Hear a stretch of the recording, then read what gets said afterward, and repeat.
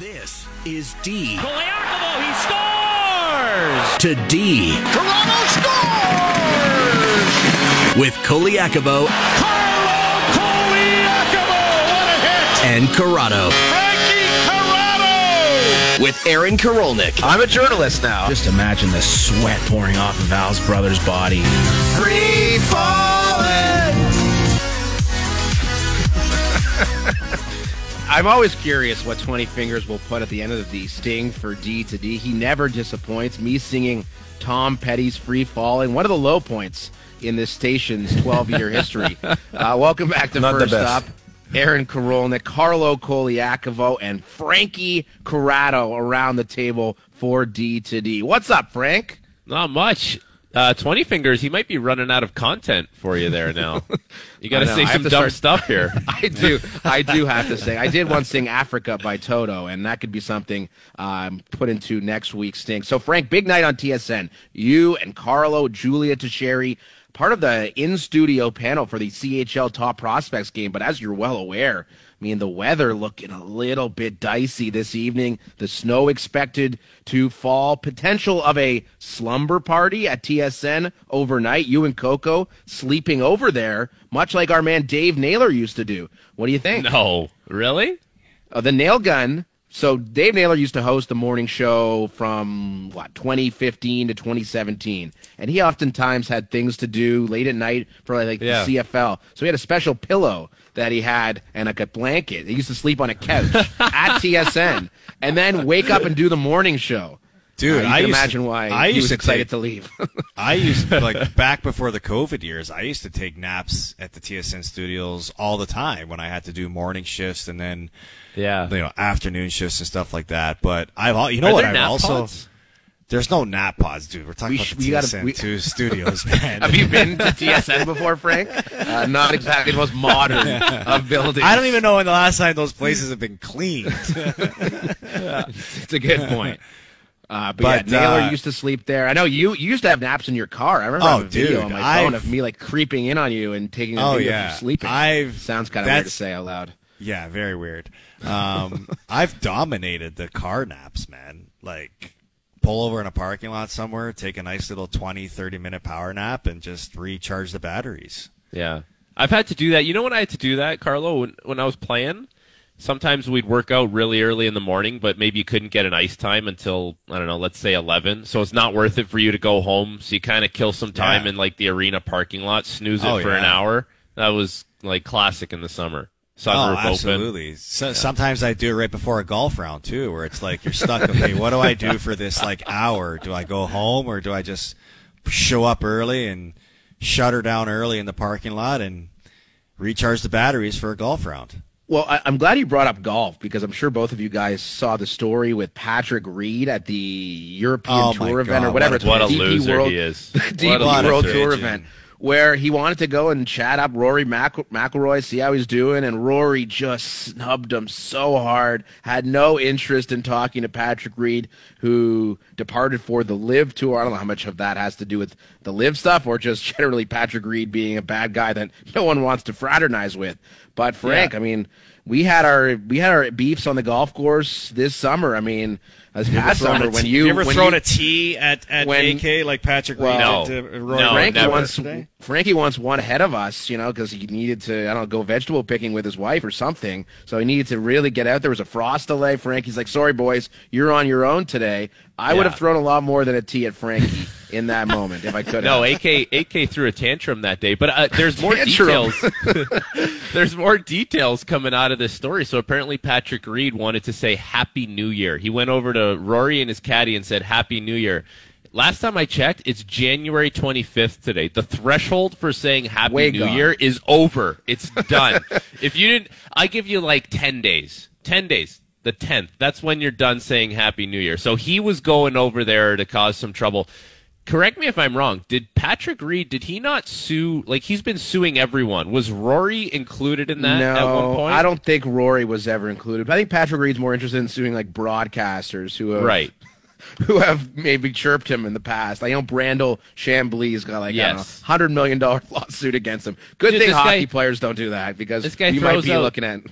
He throws out $300 million lawsuits like it's nothing.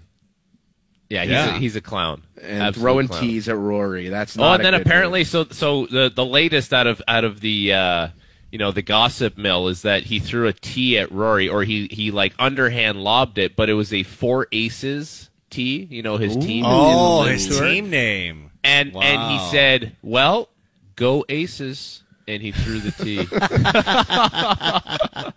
Oh That's man, a that is pigeon. so good. Yeah, That is such so a good. pigeon move. He's a pigeon. Yeah. But Patrick Reed is. you know what's a peacock? Did you guys see that video that Golf Town released yesterday of the solo golf cart?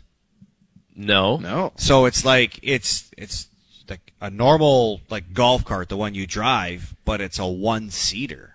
Yeah.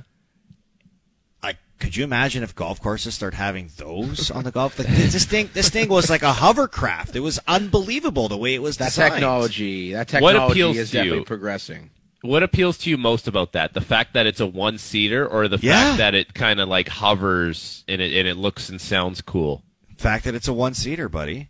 What, you don't want to like have some chats with someone? I 'Cause like if the you're- camaraderie with a No. partner in a golf cart. Okay, so No. AK, like you and I, we walk, so we talk for the whole 18 holes. Great right? chats, Losers. great It's conversation. Bunch the of best. losers. It's the best. We don't miss a thing. But if you're in a cart, essentially the only time you talk to the other guys in the group is at the tee a little bit, at the green a little bit, then you don't see anyone. So if you're not going to Agreed. talk to It's someone in your brutal. cart now, you're not talking to anyone for the whole 18 holes. It's You pretty spend- obvious. you Carlo talk to hates the people- people he golfs with. No, That's you the only talk to the explanation. people on the tee box, and you talk to them on the green.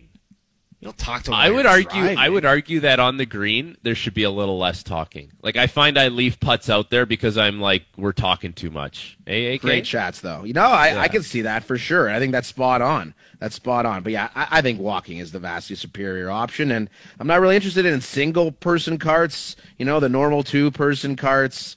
It's just the pull cart. The only thing I'm interested in. and not Frankie paying Corrado. and not paying $22.50 for a cart Well, fee. it's if you're lucky, $22.50. If you're lucky, it's expensive. As Darcy Tucker used to say to everybody. It's a little bit expensive. So let's talk about tonight's game, Frank. It's the Leafs and the Rangers. You'll be on the pregame, the intermissions, postgame with Jim Taddy, and the Leafs. I mean, you won't be. Okay, I guess you're right. Someone else will. Two top prospects with Carlo. Oh, yeah, whatever. Double up. Come on. Such You work a so pigeon. much. Seriously, we talked about him doing the CHL game. Yeah, at 10:30. I thought he was doing both. I don't know. Whatever. The Leafs gave it 7. Frankie doesn't work hard enough. I've said it multiple times that Frankie was part of the broadcast. Nobody corrected me. Thanks, guys. But in Taddy's any going case, solo. Taddy might Taddy's go solo going tonight. solo tonight. Oh, he No. can handle it. Wow. Oh, he's not. He's not going solo. All right, that shows how little I look at the schedule apparently here at TSN. But the Leafs, I mean, they've got a new group of forwards. They've got a new group of D-men. The lines and the pairings have shifted. I mean, do you think this is something that we might see for an extended period, or think maybe a little bit of a trial run, seeing the Matthews band reunited with Marner, Bunting, and number 34, Frank? Yeah, I just think the way Sheldon Keefe has run things this year and in the past, like nothing seems too set in stone. It feels like things are somewhat fluid. And like I heard him talking a little bit yesterday, and even after the last game, how he makes an adjustment, he puts Willie back with John, and it's like they hit the ground running. And in the past, that might take 2, 3, 4 games. It might take a little more time. So I have a feeling now like players are easily adaptable in that room, and that's something that the players individually have worked at, but as a team, from a coaching standpoint, like that's something that you've probably tried to hammer home with these guys. It's be okay with change, be okay with being uncomfortable. And so, now it gives you a little more wiggle room as far as how you want to deploy your team and who you want playing with who. Listen, at the end of the day, if you have Matthews playing with Marner, you have Tavares playing with Nylander, as long as you're getting the results, as long as guys are being assertive, they're involved in the game, it doesn't really matter, who these guys are playing with. It's not like, I don't think anyways, one look is substantially better than the other, where we're talking about this guy has to play with that guy. It's just not the case. These guys have been so good at switching back and forth between line mates all year. Frankie, we've talked to a lot of people and have got their opinions on, what this Maple Leafs mindset or approach should be in the coming weeks here. And I don't think we've heard yours. What do you think this team needs to do between now and the deadline to make them get a different result against Tampa in the playoffs this year? Because let's be honest, that's who they're playing. Yeah, I still kind of think it's a scoring winger. Like, that's still what I would like to see. But at the same time, like, I also don't want to see them bring in someone with too much presence, if that makes sense. Like, I don't necessarily want anyone to rock the boat or have too much presence in the locker room. It just feels like the team, the locker room has really been turned over to these guys now, like Matthews, Marner, Nylander. I know Tavares is a little bit older, but it really feels like it's a changing of the guard in the sense that it's their room now. There's no, I don't want to say grandfather figure, but we don't have that like token veteran, that Thornton, that Marleau. Spezza was great at it, and he was really productive. I think Giordano might kind of fit in that, but he's also, it's different. He's a defenseman. He plays, 20 minutes a night. Oftentimes, it just doesn't feel like he's part of that older thinking, right? That those guys had. So it feels like if they could add someone within that same age range as the core players on the team, who can provide a little more scoring, maybe on the second line, maybe on the third line.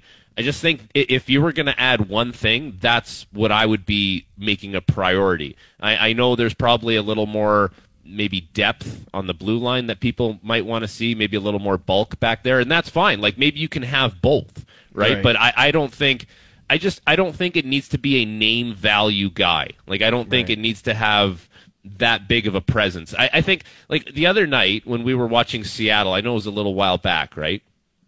But, you look at the way they built their team, and they have probably 3 or 4 guys that would fit the mold of what I'm thinking of for Toronto. It's like a guy like a Burakovsky, or, there's like Yanni Gourde, and they have Bjorkstrand, they have McCann. Like, that's just all on one team, and that's a team that's in the playoffs. So I'm not saying those are the guys, right? But it's that type of player that I'd be looking at. Like, maybe that kid on Detroit, that Kubalik, who, he signed a 2-year deal at just over $2 million because he had a down year, and now he's found his game again, right? So, like, that's the kind of player I'd be looking for. That's Frankie Corrado, the veterinarian of Caledon Woods, on D2D here on First Up. Frank, we've been talking a lot about tanking this morning because Gary Bettman says not a real thing in the National Hockey League. You doesn't were part exist. of the 2015-2016 Toronto Maple Leafs, the team that had the dignified tank, if you want to call it. The leader in goals for that year's team, you remember who it was, Frank? P.A. Parento? P.A. Parento, 20 That's our goals guy, for him. P.A. I thought you were going to We're say big- Peter Holland. We're big fans of P.A. Parento, no doubt, here on First Up. But I think what it says more so than anything, remember Kessel and Bozak and all those guys, they had really, really tough years. You were playing a lot of minutes for those teams. There was never any conversation in the room, like what was going on, right? Like with regards to the tank.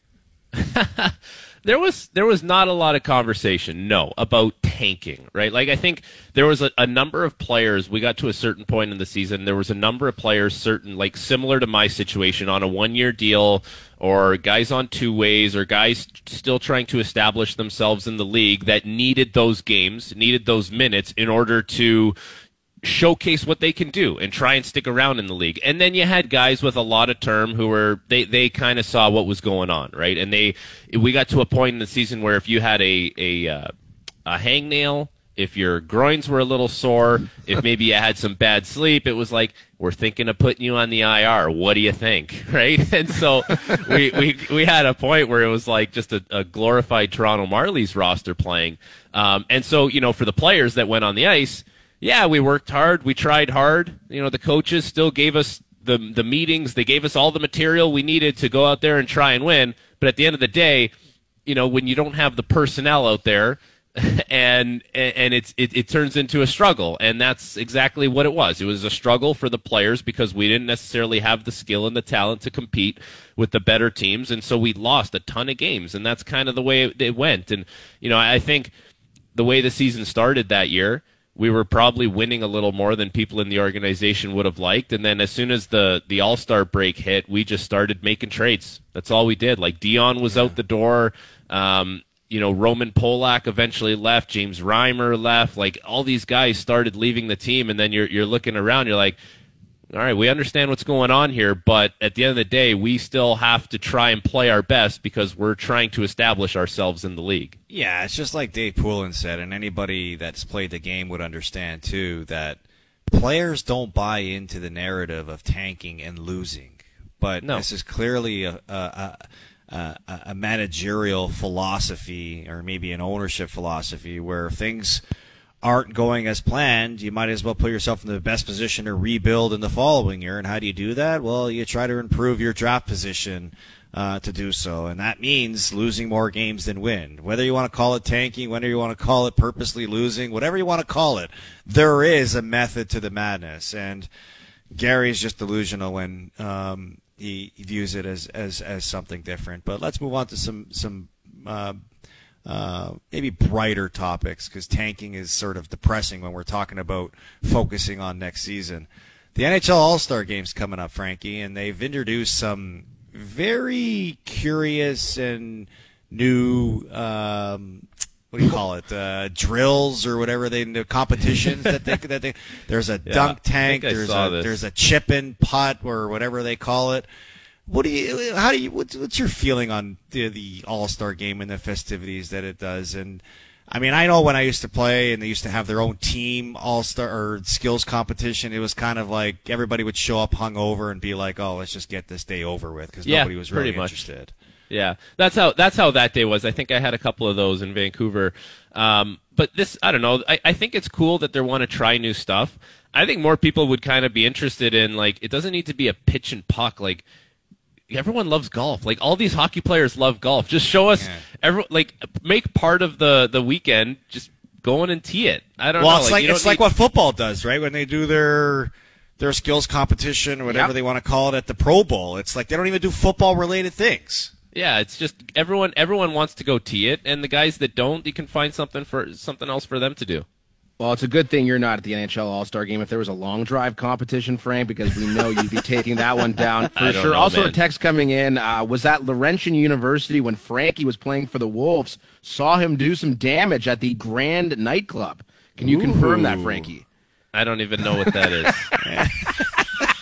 All right, maybe we'll save it for next week's D2D. Grand nightclub stories with Frank Corrado in Sudbury. My goodness, that must have been something special in those days. Thank you, Frank.